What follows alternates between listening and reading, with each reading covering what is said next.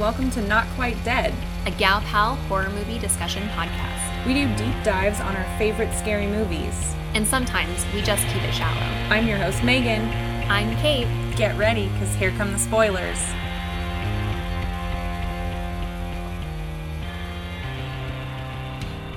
I'm so Seven. Are you going to start over? We both got so excited to talk about this movie that we both started talking at the same time. I love Seven. I love David Fincher movies. I really love the Mindhunter series on Netflix. So yes. Seven is just really near and dear to my heart. Yeah. Seven has been on my, top 5 movie playlist for years, many years. I don't even know how many, but it's like my thriller action go-to. I love it. It's super good. And I don't rewatch movies quite as intensely as you do. So I don't think I've seen it as many times as you have. There were things like going back and watching it, especially because we're so deep into the Saw series right now, to have this contrast of these Saw movies against this David Fincher 90s masterpiece was a huge shock to my system. Oh man, masterpiece. It's true. It's so good. So the 3 main characters in this 1995 classic are Detective Somerset, played by the great Morgan Freeman. Amazing. Yeah. Oh God, I love him. Detective Mills, played by Brad Pitt, a very young and very blonde. Very blonde. He's very handsome. He is probably Times Man of the Year or whatever. Very young Brad Pitt. And then also a very young and still likable Gwyneth Paltrow as the head in the box. They were dating. Yeah. Yeah. Gwyneth and Brad, they both had that blonde, very thin California thing going on, which in this movie they translated to these are naive Midwesterners who are coming into the big city for the first time. They're supposed to be in New York, right? Actually, so today in our mini-sode, we wanted to talk about Seven, of course, because Saw, the original Saw 1, gets compared to Seven so frequently and is really often accused of ripping off Seven. So we wanted to dive into Seven a little bit, see if those accusations hold up, and just talk about it because we both love it. Mm-hmm. And one thing I did know, and this was something I kind of picked up as I was watching it. And as I was watching the movie, my suspicion grew, was that they never actually said the name of the city. And so I looked it up, and Seven takes place in a nameless city. They do not actually say specifically what city it takes place in. Sorry, go ahead. Start that over. It takes place in a nameless city, which, as we know from Saw, one of the things that Megan's been keeping track of is that the Saw franchise takes place in a nameless city as well. And that is something I just kind of actively chose not to pursue investigating in this movie for whatever reason. I did cross my mind, and I remember seeing the cop cars and thinking, oh, they have I'm sure they have license plates. But at one point, Gwyneth says something about living upstate. She says the word upstate, which is a very New York thing. Yes. So I just assumed this was New York. And I think that you're supposed to assume it's New York. So I read a little bit about this because I was curious about the not actually naming of the city. And the movie was filmed in LA and in the LA region. I think that at the end of the movie, when you see them driving out into the fields, you're like, oh yeah, this is Southern California. I was like, oh, they went to the foothills of Big Bear. Yes, exactly. That's exactly what it's like. Some desert. And David Fincher said that he wanted to set this movie. He wanted to set it in New York, but made it kind of a nameless, generic big city, Mhm. because he, as a younger man, had lived in New York City and just felt like how gritty it was and how it really like chewed people up, and wanted that to be the setting. So it was filmed in California. The approximate setting, or at least the vibe of it, is supposed to be New York, but he purposefully didn't call it New York in the movie.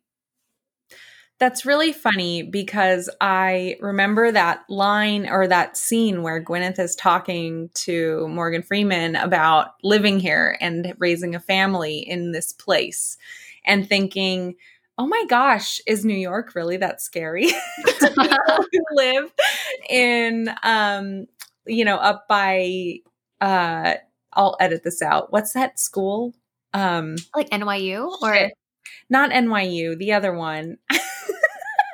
Not um, Cornell, obviously. I don't even think that's there, but I have no idea. What is it called? I don't know. My sister-in-law, Howard? just taught a class there. That's why I'm thinking this, because we were just there. Yeah, I don't know.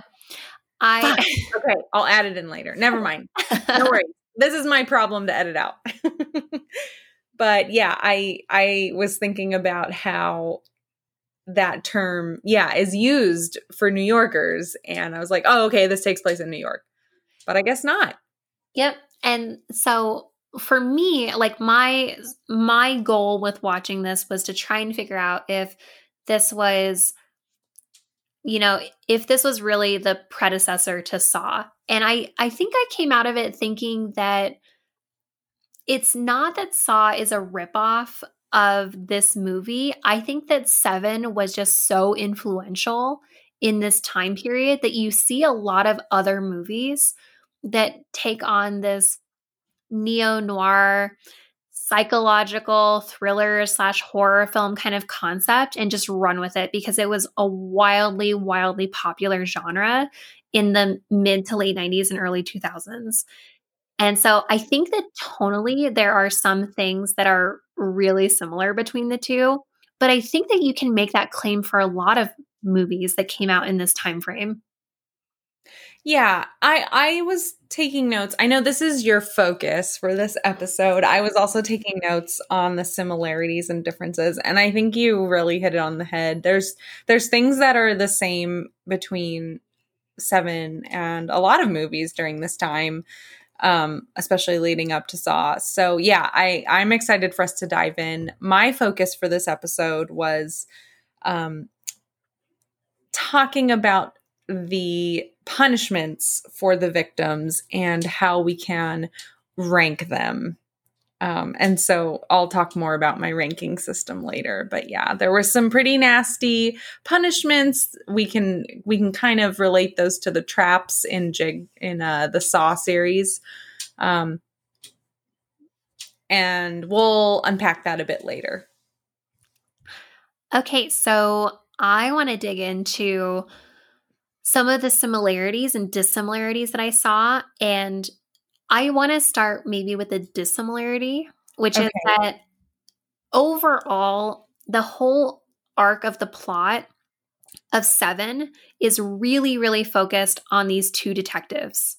It is almost a strict police procedural where it's detectives, Somerset is on his way out. Mills is the new detective coming in. So there's some of that interplay of, rookie detective versus the like senior retiree detective. There's a lot about them going through clues. There's a lot with, Morgan Freeman's character, Detective Somerset, going to the library. The library is like a really big fixture in this movie. And so there's just a big, big focus on the research and the detective work happening. And they actually move really quickly through some of the actual gruesome murders. A couple of them, they just kind of like maybe show in like a quick like photograph montage and don't spend a ton of time on, or there's maybe like a couple of minutes dedicated to a murder, but it's not the main focus of it. Whereas in Saw, of course, the main characters are the victims. Like we see in later Saw movies, that it starts to focus a little bit more on the FBI, a little bit more on the SWAT team, the police, the detectives. But in Saw 1, we're almost entirely with the victims who are in this singular trap for a majority of the movie. And I think that framing of it just gives you a completely different perspective as an audience on who you want to see succeed, who you want to see get closure in the film. And so I think that those differences like really just make the biggest difference in how the movies play out. Yeah, I think it really frames the narrative of each story. I actually wrote down a version, I think, of this difference, like to kind of support what you're saying. I wrote down that the lesson in 7 is being taught to the world. The lesson is not important for the victim to learn because they all die. They're meant to die. They're meant to suffer and die, and be something for the detectives to find and therefore report to the world. Whereas in Saw, the lesson is meant to be taught on an individual level. So yeah, it's definitely something for the detectives to try and figure out. But it's not focused on the detectives figuring out who Jigsaw is. That's not the point. The point is for these people to learn a lesson, whether they live or die. Exactly. And so I think that the similarities that they have, I think are just kind of, some things are of its time. Some things might seem like a little bit of an homage to 7 in Saw. One of the things that you really see a lot in this like 90s to early 2000s is having a Black detective, specifically like Morgan Freeman and Danny Glover. They play detectives in so many movies. Yeah. So it's one of those things where it's like, I don't think that this is a fault of either movie. It's just kind of like a typecasting that happened a lot in the 90s. This concept of like, oh, the older detective who's on his way out is being played by an older Black man, and then the new person who's coming in is kind of like a younger hotshot guy who's maybe like a little bit more testy, a little bit more hot tempered, and that's just like kind of a trope of these types of movies. Is kind of like noir type movie. Yeah, I kind of thought about that too. I was like, oh, there's a Black cop in each one, but that's silly. Like that's just gonna happen. I think it was a coincidence, and also Morgan Freeman. I mean, Jesus, you don't get any better than that. He's so good. I remember. I'll leave this out because I might be wrong, so I'll edit that out. But yes, in general, Morgan Freeman is a plus to all of these movies, and I don't think it was intentionally, hey, let's have a Black guy play a cop in both movies. Yeah, I don't think it was intentional. I think it is an interesting choice that so many filmmakers have made this. One movie series I kept going back to, and I don't know if you read these books, but the James Patterson books, like Kiss the Girls and Along Came a Spider. Oh, yeah. Yeah, they made those into movies. And Kiss the Girls came out after 7 came out, and Morgan Freeman plays a detective in those movies as well. And those follow serial killers who are operating on a theme with rules. Like, and I actually was like, as I was looking into this, I was like, oh, I almost feel like to some degree that the serial killer from those James Patterson movies are kind of more thematically close to Jigsaw than John Doe is in 7. But that's a completely different thing. I haven't watched those movies in a long time, and I haven't read those books in like even longer. So that's neither here nor there. And I think that the other similarities are kind of superficial things, serial killer with a theme. That's not superficial, but that's like, it again feels like a genre play. Like, yeah, I don't know if you would accuse like a rural hillbilly murder movie of ripping off The Hills Have Eyes. Like, it's kind of a theme. Like, it's a type of horror movie. Yeah. Just like this is like it's a psychological horror movie in the genre. And I think that serial killers, in particularly like kind of gruesome, genius serial killers, like were just at a hot point in this point in time. I think so too. There were a few other superficial similarities that I caught, like the industrial music, which is just a stylistic thing at the time that was very popular. There was a comic book tie-in. They each had a comic book. That's superficial. Lots of movies have comic books. You Get What You Deserve, I think, is one that's worth unpacking. That is definitely a theme that came into play in both. We actually, we hear this all the time in Saw. This is what you deserve. This is for you to atone for your wasted life. Cherish your life, all that kind of stuff. In 7, we actually heard a cop say this to someone on the SWAT team said this to the victim of Sloth. You got what you deserved, right before Sloth wakes up. And I was like, oh, that's a definite mentality, I think, at the time that people were playing with. I know. I wonder about this because I feel like this is like taking it on a more like personal like level, but I feel like when I was growing up, there was a lot of this idea of retribution justice and like vengeance as like a tolerated and celebrated thing. And I think that we see in these movies like Seven and Saw, like, okay, what if you take that idea that people are sometimes okay with and take it to its absolute extreme? Yeah. And then you get these, Jigsaw and John Doe serial killers who kind of do the same thing. Like, I mean, John Doe is one of those people where he's like, I didn't make them kill themselves. Like they chose what they did. Like, if you think about the one I felt like was the most Jigsaw-like was the woman who was the Pride victim, where he totally messed up her face. He splashed into her face, cut off her nose, and he glued in one hand the sleeping pills and glued in the other hand the phone.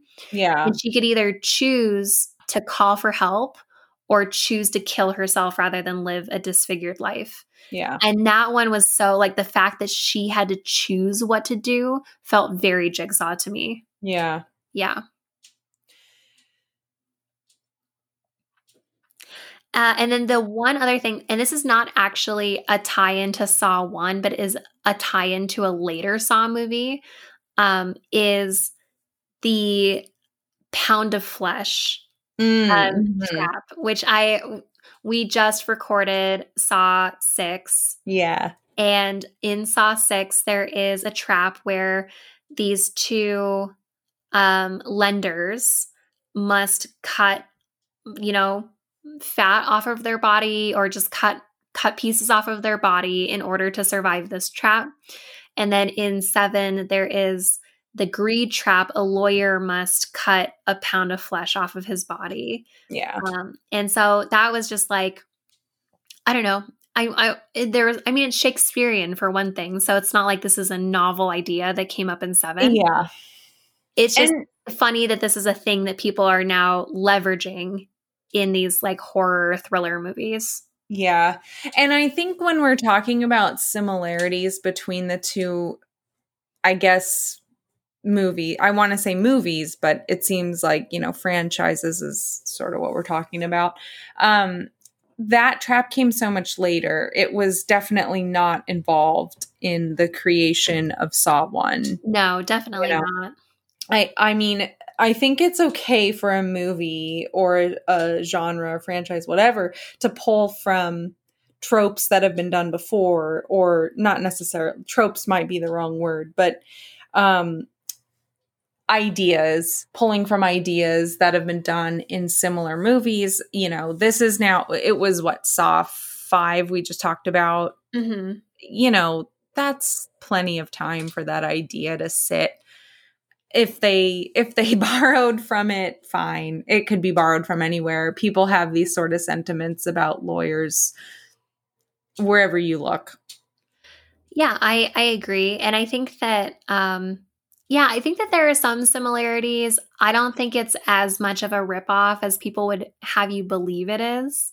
So I would say, I mean, is there anything else that you want to add to the similarities or dissimilarities that really stood out to you? Yeah, I would say another similarity was there were victims that didn't really deserve the punishments. The first 2 victims that come to mind are Tracy from 7 and Hank from the Saw series. There were definitely people who were bystanders in all this who got pulled in because they needed to be a prop for someone else. Amanda's cellmate, you know, that Mhm. would have been another one. Yeah. Yeah, that did happen a lot in Saw. It was not necessarily as prevalent in 7, but I mean, you could even make very strong cases for the victims themselves really not deserving these punishments in 7. But as you know, as far as comparisons go, I'm talking about people who were basically third party to these atrocities that Yeah. happened. Yeah. The people I tend to call, I'm going to start that over. The people I tend to call collateral damage. Yeah. In Saw movies, there's like quite a bit of collateral damage. And I would totally agree. I think that the victims in 7 are, you know, I mean, some of them are just like, one of them's a lawyer. I mean, there's one guy who's a pedophile. Yeah. But the other ones are like, oh, this was a lawyer. This is a woman who's vain. This is a fat man. It's a very like jigsaw type of criteria for Yeah. who gets to be a victim here. That leads me to my first just totally hypothetical question to pose in comparison of these 2 movies. Who do you think, Kate, I'm curious, was less hypocritical in their morality? John Doe or Jigsaw? I had a hard time with this.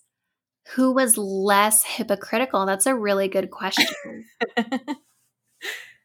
I think that's a really good question because we've seen so much of Jigsaw Yeah. that my instinct is to say that John Doe is less hypocritical because we've just seen less of him. And we've seen Jigsaw be absolutely prolific in the number of traps and victims he's had and the number of just innocent bystanders who get pulled into these traps. Yeah. I feel like the types of victims in 7, though, I almost agree with. So this is really hard. I'm a very staunch like anti-death penalty person. Sure, Like value all human life kind of person. And so I guess that if you're looking at Jigsaw's victims, I don't know. That's a really hard. I was going to say Jigsaw's victims, like some of them are actually bad people. Yeah. But so many of them aren't. So many of them aren't. Most of them aren't. Most of them are cops just trying to do their jobs. Yeah, no kidding. And so John Doe, he's got some victims that just feel like weird morality claims. Like one of them, the worst one is the victim for lust who traumatizes one person and brutally murders another person.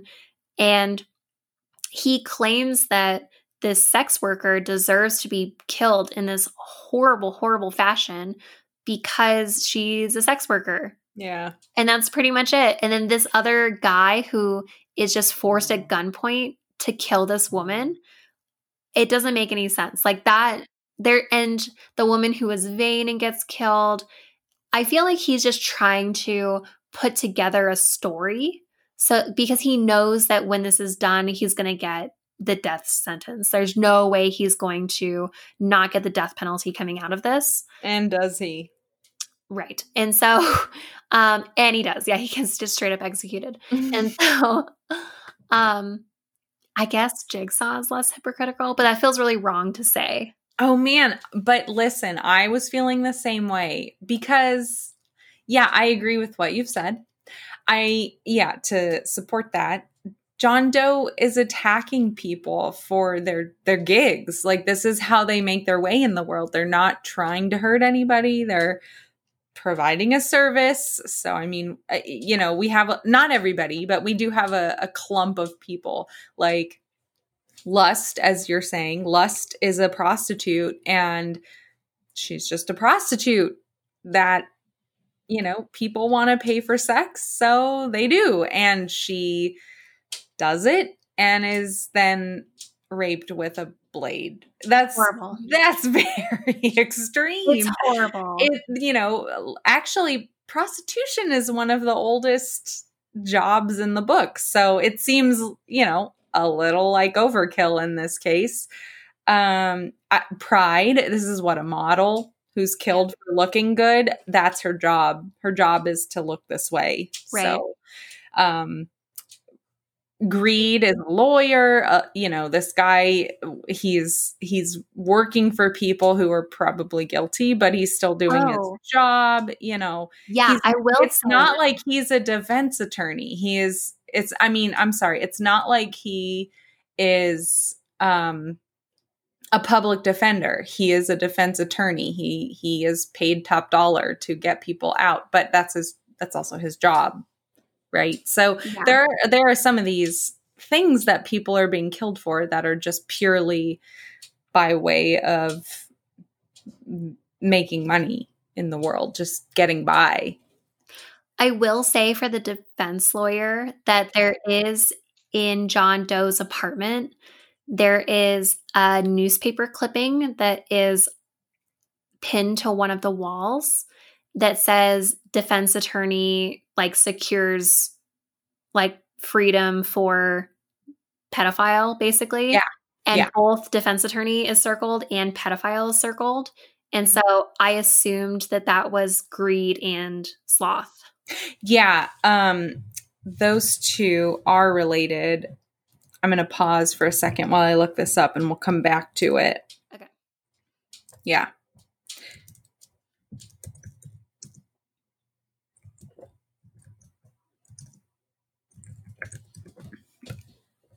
But,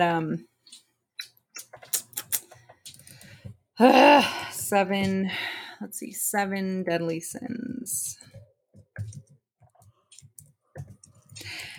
So I wanted to talk about the comic books because I have the 7 comic books, but I lent them to somebody, and I don't remember who. It might have been my niece and nephew. So I couldn't refer to them. I really wanted to, and I was really mad. So that's why I don't know. I'm gonna have to look it up later. It's fine. We were talking about. Yes, I think this was in the comic books. My point was, I think this is in the comic books. So I'm going to talk about it like it was in the comic books, and if it wasn't, I'll edit it out. Okay. Yeah. Oh my God, Kate. Side note: since I'm already in this mode, I am a very, what's it called? I edit aggressively. So I'm okay with shit like this happening and I just get out. Okay, so yeah. I promise I won't do this to you. I'll try harder. Oh, you're fine. Okay. But I do have the comics and yes, they do show Sloth being a customer of Greed in the comic books, which is cool because they, give some backstory to these guys. And that's what they do in the movie. They take Sloth's hand and use it as the fingerprints that spells out, the message, and it connects the two in the movie. So I thought that was super cool because, he's his lawyer. Yeah, that was a really nice tie-in. Yeah. I didn't really have any other differences to add. You called out a big one, right? Which is these punishments don't always necessarily have to do with the people being punished or the people that it's supposed to create a mental shift in. Yeah. So as far as differences go, I think that's good. Do you feel like it's different enough for Saw to be a valid movie on its own? Because I certainly do. I do as well. They're very different movies. They've got different motivations, different plot structures. I think that they both stand on their own totally fine. Great. I'm so glad we both came to that same realization because I love both of these movies and I don't want to give the haters any reason to hate on either of them. If you hate it for this reason. If you're a hater, you can leave a comment on our Instagram, but you have to follow us first. Yeah, that's your punishment. But since we're talking about these traps again, or we call them traps because we're used to Saw, but I tried to make a conscious decision to call them punishments for 7 because there is no way out of these. You are just punished until you're dead. So we start with gluttony. In 7, gluttony, the gluttony victim was force-fed spaghetti until his stomach burst. Horrible. And then on top of that, he's also force-fed these like weird metallic or concrete strips from the floor. Yeah. Yeah, we see Detective Somerset pull the fridge. He figures out where these have come from when he sees the scrapes in the floor. And so he pulls the fridge forward and finds the word gluttony behind the fridge. But, he takes these strips that have been pulled from this man's stomach and lays them into the ground where it looks like they've come from. And so that's how he figures out where this message is. It's because this man has pulled the fridge out. What a heavy fridge. I've definitely tugged on my fridge and not have any problems with the floor scraping. So that's gluttony. He's force-fed till he bursts. Greed is that lawyer that we've been talking about. He's been bled out.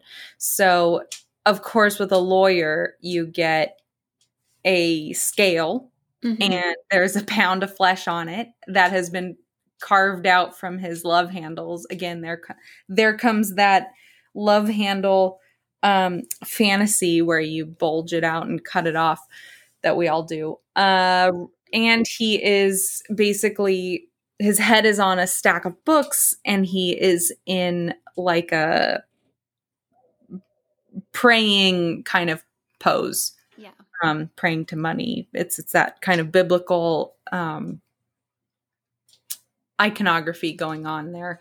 Sloth, he is our dude who's been bailed out his entire life. He's like a trust fund kid, kind of gotten into drugs, really heavy drugs, armed robbery, attempted rape, mental health issues that have played into these atrocities that haven't, they've gone on, everything's gone unchecked is the issue with this guy, Sloth. And so he's been tied to a bed and force-fed drugs until he decomposes. And I love this. I love this so much. I know this isn't what this episode's about, but I love how there's all these car air fresheners hanging from the ceiling.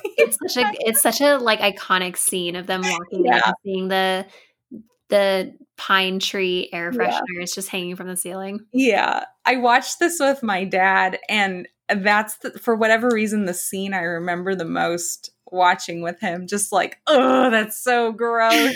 It smells so bad. He's covered up with air fresheners that belong in your car. Next is Lust, which is the prostitute who is raped with a knife strap on. And the man wearing the strap on is forced to do it with a gun pointed to his head because, of course, John Doe would never do such a thing. He's got to force someone else to do it. Mm-mm. Pride is a model who has been killed, and she's got sleeping pills glued to one hand and her phone in the other to call for help. And her nose has also been cut off. Why not? To spite her face. Envy and wrath are the last two of this movie. And these two traps or not traps, punishments are intertwined with each other. These are the finale. This is the climax of the movie. Envy is John Doe, who has visited Mills's wife. And we don't see this on screen. It happens in the background, but he has visited Mills's wife. They talk about this in the comic book, actually. And he tries out being a husband for a day. Mm-hmm. And of course it doesn't work, because who the hell wants this? Who wants this strange man entering your home acting as your husband? Of course not. So he kills Tracy, puts her head in a box, and sends it to Mills.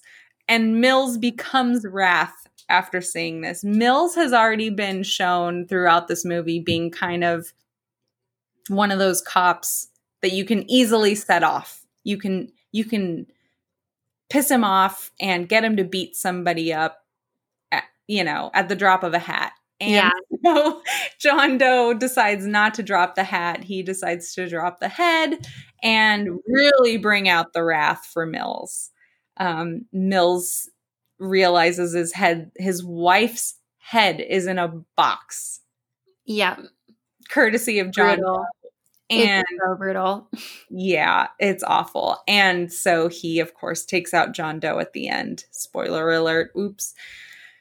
And yeah, those are the 7 sins. So my job was to find a way to rank these traps in whatever way felt real to me. And I tried it a few different ways. It was really hard to rank these, Kate, because none of these people deserved what they got, really. Nope. Not a single one. Yeah, it was rough. These punishments were far too heavy for these crimes. So what I did was I took the 7 punishments and grouped them into 3 groups and then rank them going from there. So the first group is got what they deserved. This group is for people who got punishments that totally fit the crime. I have no problem with this. The second group is deserved something, but not that. Okay. And the third group is didn't deserve any of this. Great. Should have been left alone. Perfect. So in Got What They Deserve, there was only one entry. Can you guess what that entry was? Got what they deserved. Yeah. John Doe. Yes, it was Envy. Envy. Yeah. So John Doe beheaded a woman and terrorized 6 other victims. Actually, 7 if you count, Lust as 2. And also the detectives, wasting our taxpayer dollar. So that's Envy. Envy got what they deserved. He did all this shit and he got a shot to the head. I think that's fair. I don't have a problem with that.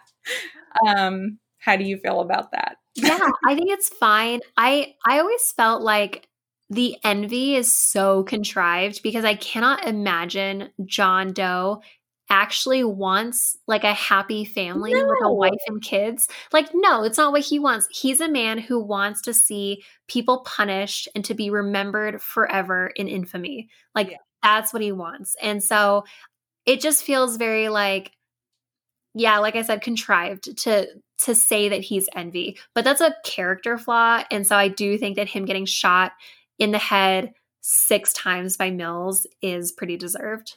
Totally. Yeah. Okay, cool. I'm glad we agree on that. The second category deserved something, but not that. So in this order, I put wrath, greed, and then sloth. Yes. Yeah. I would say sloth is my number 1 for this category because this is a guy who seems like he should have gone to prison. He's doesn't deserve to be let off. Greed sounds like this is just like a kind of typical scummy lawyer who like did everything to kind of work the system to get these like bad guys off. And then for Wrath, Mill's character, I don't know how he didn't get flagged by like a psych eval. I know. When becoming a detective. It doesn't make any sense to me that he was able to get this far into being a detective without someone like flagging his file that he is a loose cannon. It's true. He really is. But you know what's funny? Compared to Saw, I was like, this guy is fine. I remember watching this movie not long after it came out because I was just a kid, but I did watch it, relatively young. Thinking he was a really angry person and a terrible cop. But after watching Eric Matthews played by, Donnie. Yeah. It'd be super angry all the time. I was like, oh, this guy's fine. He's a little irritated, but he's good to his wife. He loves his dogs. He's all right. He's really homophobic. He's super homophobic. Like he drops the like bad F word like a bunch of times in this movie. And I didn't remember that for my last watching, but I was like, damn, somebody needs to get this guy some diversity training. Like he lives in the big city now.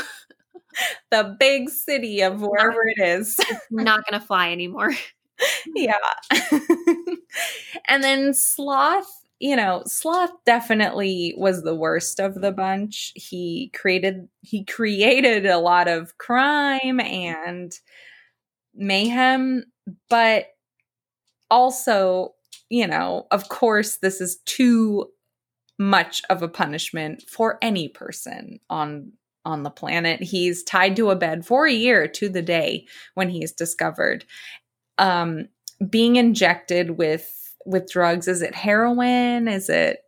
What is it? Do we know? I mean, it kind of seems like it could be heroin, but I'm not sure. It's something bad. And also his hand is cut off so that it can leave fingerprints elsewhere to lead the detectives around where John Doe wants them to go. So his punishment is really bad. It's not fair to give him this punishment for what he's done. I don't think. I think, you and I are not cool with punishment in the way it's doled out in general. And this, I think, is, a good example of something that's gone too far. Yeah, just give this guy a prison sentence and leave him alone. Like, yeah. At worst, this guy deserves solitary confinement. Right. Jeez. Which is as bad as it gets, I think, legally.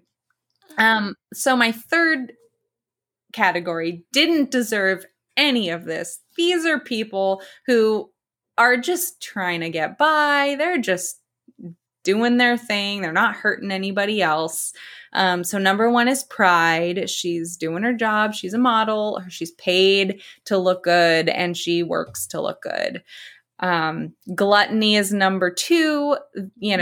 Obviously being fat wasn't his job, but he also wasn't hurting anybody. It's just his life. he's just having his life. Maybe he's depressed. Maybe somebody was mean to him. Who knows why? Or he's just fat, and that's fine. Or he's just fat. Yeah. That's fine. He doesn't even need a backstory. Like, he's allowed to just be fat and not get murdered for it. It's horrible. Yeah. I mean, for John Doe, like maybe John Doe could have considered all these things, but it doesn't matter. Either way, he's not hurting anybody directly. And then at the bottom of this list is lust, because this is the most unfair punishment for anybody. This woman is a prostitute, fine. Kate, I remember having conversations with myself in my head. They weren't very long, but thinking, well, she's a prostitute and that's not legal and that's not okay, blah, blah, blah. And growing up, I had differing thoughts on this. Obviously, that's not how I feel anymore. But what's so funny about this punishment to me is it really doesn't focus on her at all. It doesn't even talk about her. It's all about the guy who had to do the knife rape, what it did to him. Yeah, they spent a lot of time on that guy who is also a victim in this too. He's so traumatized from it. You can just see it. But I remember when I watched it, and I was pretty young when I had seen this movie. I saw it after Saw, so I must have been at least 13 when I saw this movie. Ooh. But but I remember just being so horrified at the prospect of being raped to death with a knife. Yeah. No matter what. I think like a couple times a year, it just is like an intrusive thought in my brain of like, oh, what if you got raped to death by a knife? It's just like burned into my brain. Like I can't like not think it's a horrible thing. No one ever deserves something as horrible as that. And I almost think it's worse than anything we see in the Saw movies. Yeah. And I know we see a lot of really terrible things in the Saw movies. It's bad. It's bad. And she does not deserve this at all. She's doing her job, whether it's a job that we're, morally opposed to or not, fine, but it's still a job. She's not necessarily no, it doesn't even matter. She's not doing anything to hurt somebody else. She's doing something as a service to a man who needs help. That's fine. That's totally fine. And the thought of going through that is unfathomable. And I remember at the time when this came out, being young, thinking like, well, prostitution is illegal, and it's so funny because rewatching this movie at this point in time in history really brings those thoughts back up again. And immediately I'm like, oh, right. But nobody cares. Like, it's fine. Like the problem is not prostitution. The problem is regulating it. The problem is making it safe. The problem is something totally different. Yeah. Watching these movies, I mean, Seven came out almost 30 years ago. Yeah. 25 years ago. And like, if you think about the difference in like what people in the year 2000 were thinking versus what people in 1975 were thinking, that's kind of the scale that we're working with. Yeah.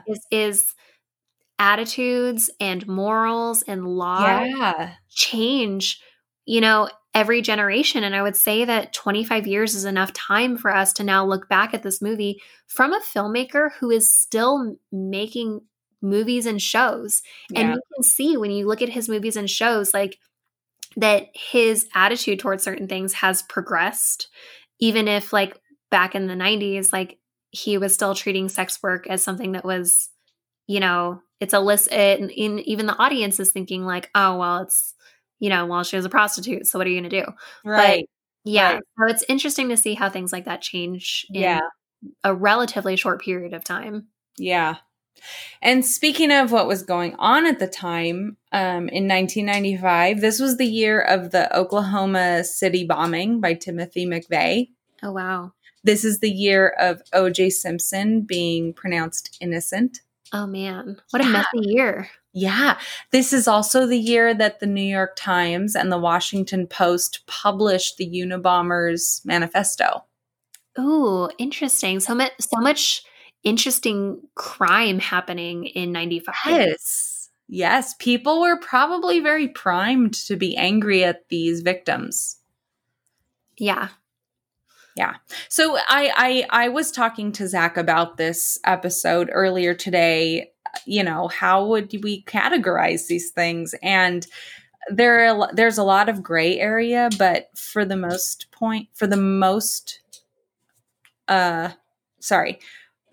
but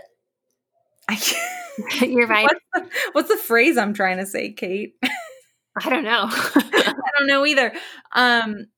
For the most part. Okay. For the most part, these were crimes that did not deserve the punishment they got. And that's what I think people connect to Saw. Because nobody in Saw deserves what they get in Saw. Right. Period. Totally. There's no question. Oh man, that was good. Oh man, I love Seven. Seven's such a good movie. It's such a different movie to Saw. Yeah. And I know this wasn't like a full movie review. I know we do recommendations at the end of our like full movie reviews. And so I just like want to tell people, like, if you love crime thrillers, if you like police procedurals, if you have like a true crime serial killer like interest, then Seven is definitely the movie for you. And it's not gross out in the way that Saw is, especially the later Saw movies. So it's just a solid, stellar movie all around. Yeah.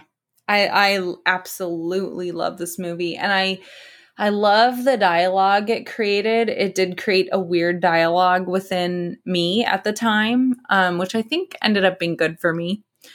And I loved the twist. It was the first time we had really seen a twist like this. You know, first the twist is, you know, the villain is a nobody and he turned himself in. You never see anything like that.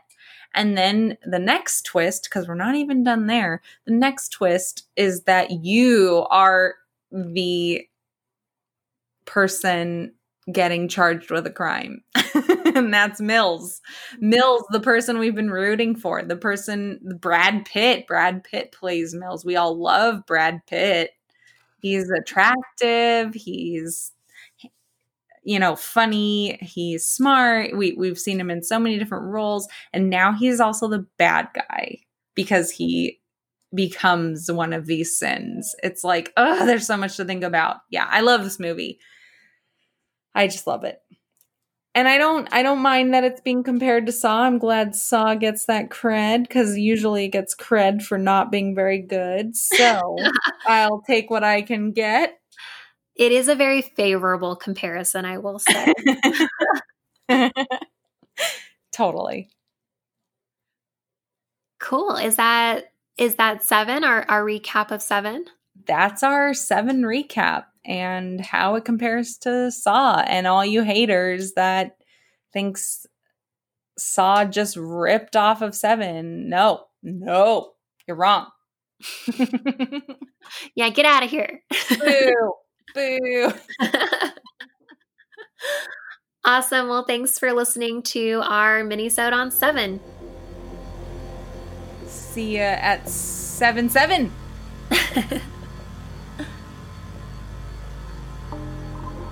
This has been Not Quite Dead. Make sure to check out our other episodes wherever you listen to podcasts. Hey, you know, if you're feeling a little wild and crazy, why don't you try listening to them out of order? It's not like the Saw movies make sense anyway. Or, you know, listen to them in order, as they were intended. Either way, thanks for listening to our show. Don't get sawed.